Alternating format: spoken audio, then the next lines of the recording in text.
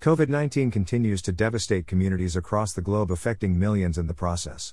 People who get infected with this disease often experience changes in their physical, mental, physiologic, and psychological domains. To date, it is still not clear how long these changes might last and the impact they might have on us in the long run. Now, imagine a scenario where you have a perfectly healthy child. You do everything in your power to keep them safe. You provide everything they ask for, like any other responsible parent out there.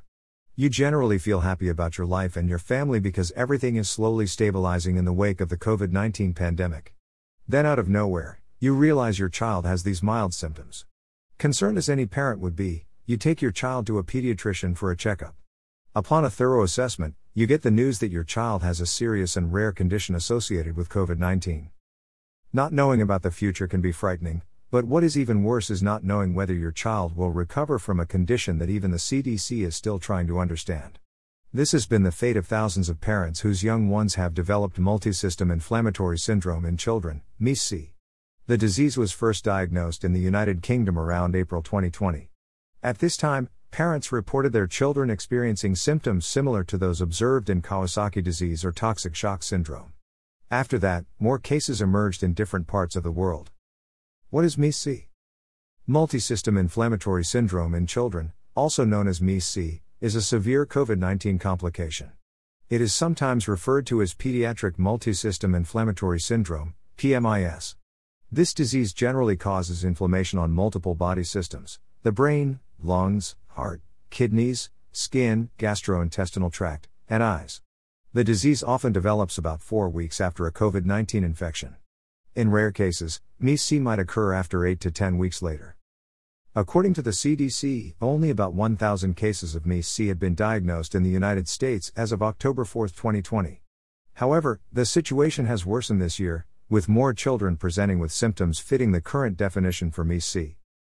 As of October 4 this year, records show that MIS-C has affected 5,217 children, with 46 of them succumbing to the condition in the United States alone. According to the CDC, most of those who develop this condition are aged 6 to 11 years. Even so, MIS-C affects children of all ages, including infants. Its exact cause remains a mystery more than a year after the first diagnosis. MIS-C is serious and life-threatening if not treated early, given that it affects several vital organs. Children diagnosed with this condition usually get better with appropriate treatment. Risk factors for MIS-C. MIS-C predominantly occurs in children who test positive for COVID-19. However, evidence now shows that being in contact with a person who is COVID-19 positive increases the risk of developing this disorder. In fact, reports show that 2% of MIS-C patients seemed perfectly healthy and had not been infected with COVID-19. However, they recently had contact with a COVID-19 infected person. The male gender also is a risk factor for developing MIS-C. According to the data reported in the past 12 months, 60% of the patients have been male, with female children accounting for nearly 40% of the cases. Race or ethnicity has also remained a defining factor, with non-Hispanic blacks, Latinos, and non-Hispanic whites accounting for most MIS-C cases. However, the condition affects non-Hispanic blacks and Latinos more, consistent with the high COVID-19 prevalence in these populations. MIS-C symptoms. Usually, children with MIS-C present with different symptoms. Over time, the CDC has isolated the most common signs and symptoms based on the recently established MIS-C surveillance system. These include fever, vomiting, diarrhea, dizziness, skin rash, bloodshot eyes, abdominal pain.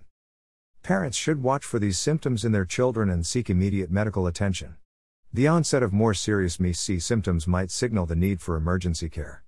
These signs generally include persistent chest pain, shortness of breath, confusion, hypersomnia or inability to stay awake, observable color changes on the lips, nail bed, or the child's skin. This list only provides symptoms indicative of severe MIS-C disease. Even so, a child might present with other worrying signs. Parents should particularly stay vigilant if a child recently had a COVID-19 diagnosis. They should contact a pediatrician if they have concerns about the possibility of their child having MIS-C. MIS-C treatment. MIS-C is treatable, with full recovery expected in most children. Treatment starts with supportive care to help manage symptoms. A child with this condition often receives different drugs to assist in treating inflammation. The objective here is to avert permanent organ damage. In most cases, hospitalization is necessary, with severe cases requiring admission to the pediatric intensive care unit. Children diagnosed with MES-C should not engage in physical exercise for about 3 to 6 months. They usually require cardiology clearance before participating in sporting activities or physical activity. They need this long break to ensure their heart has fully recovered.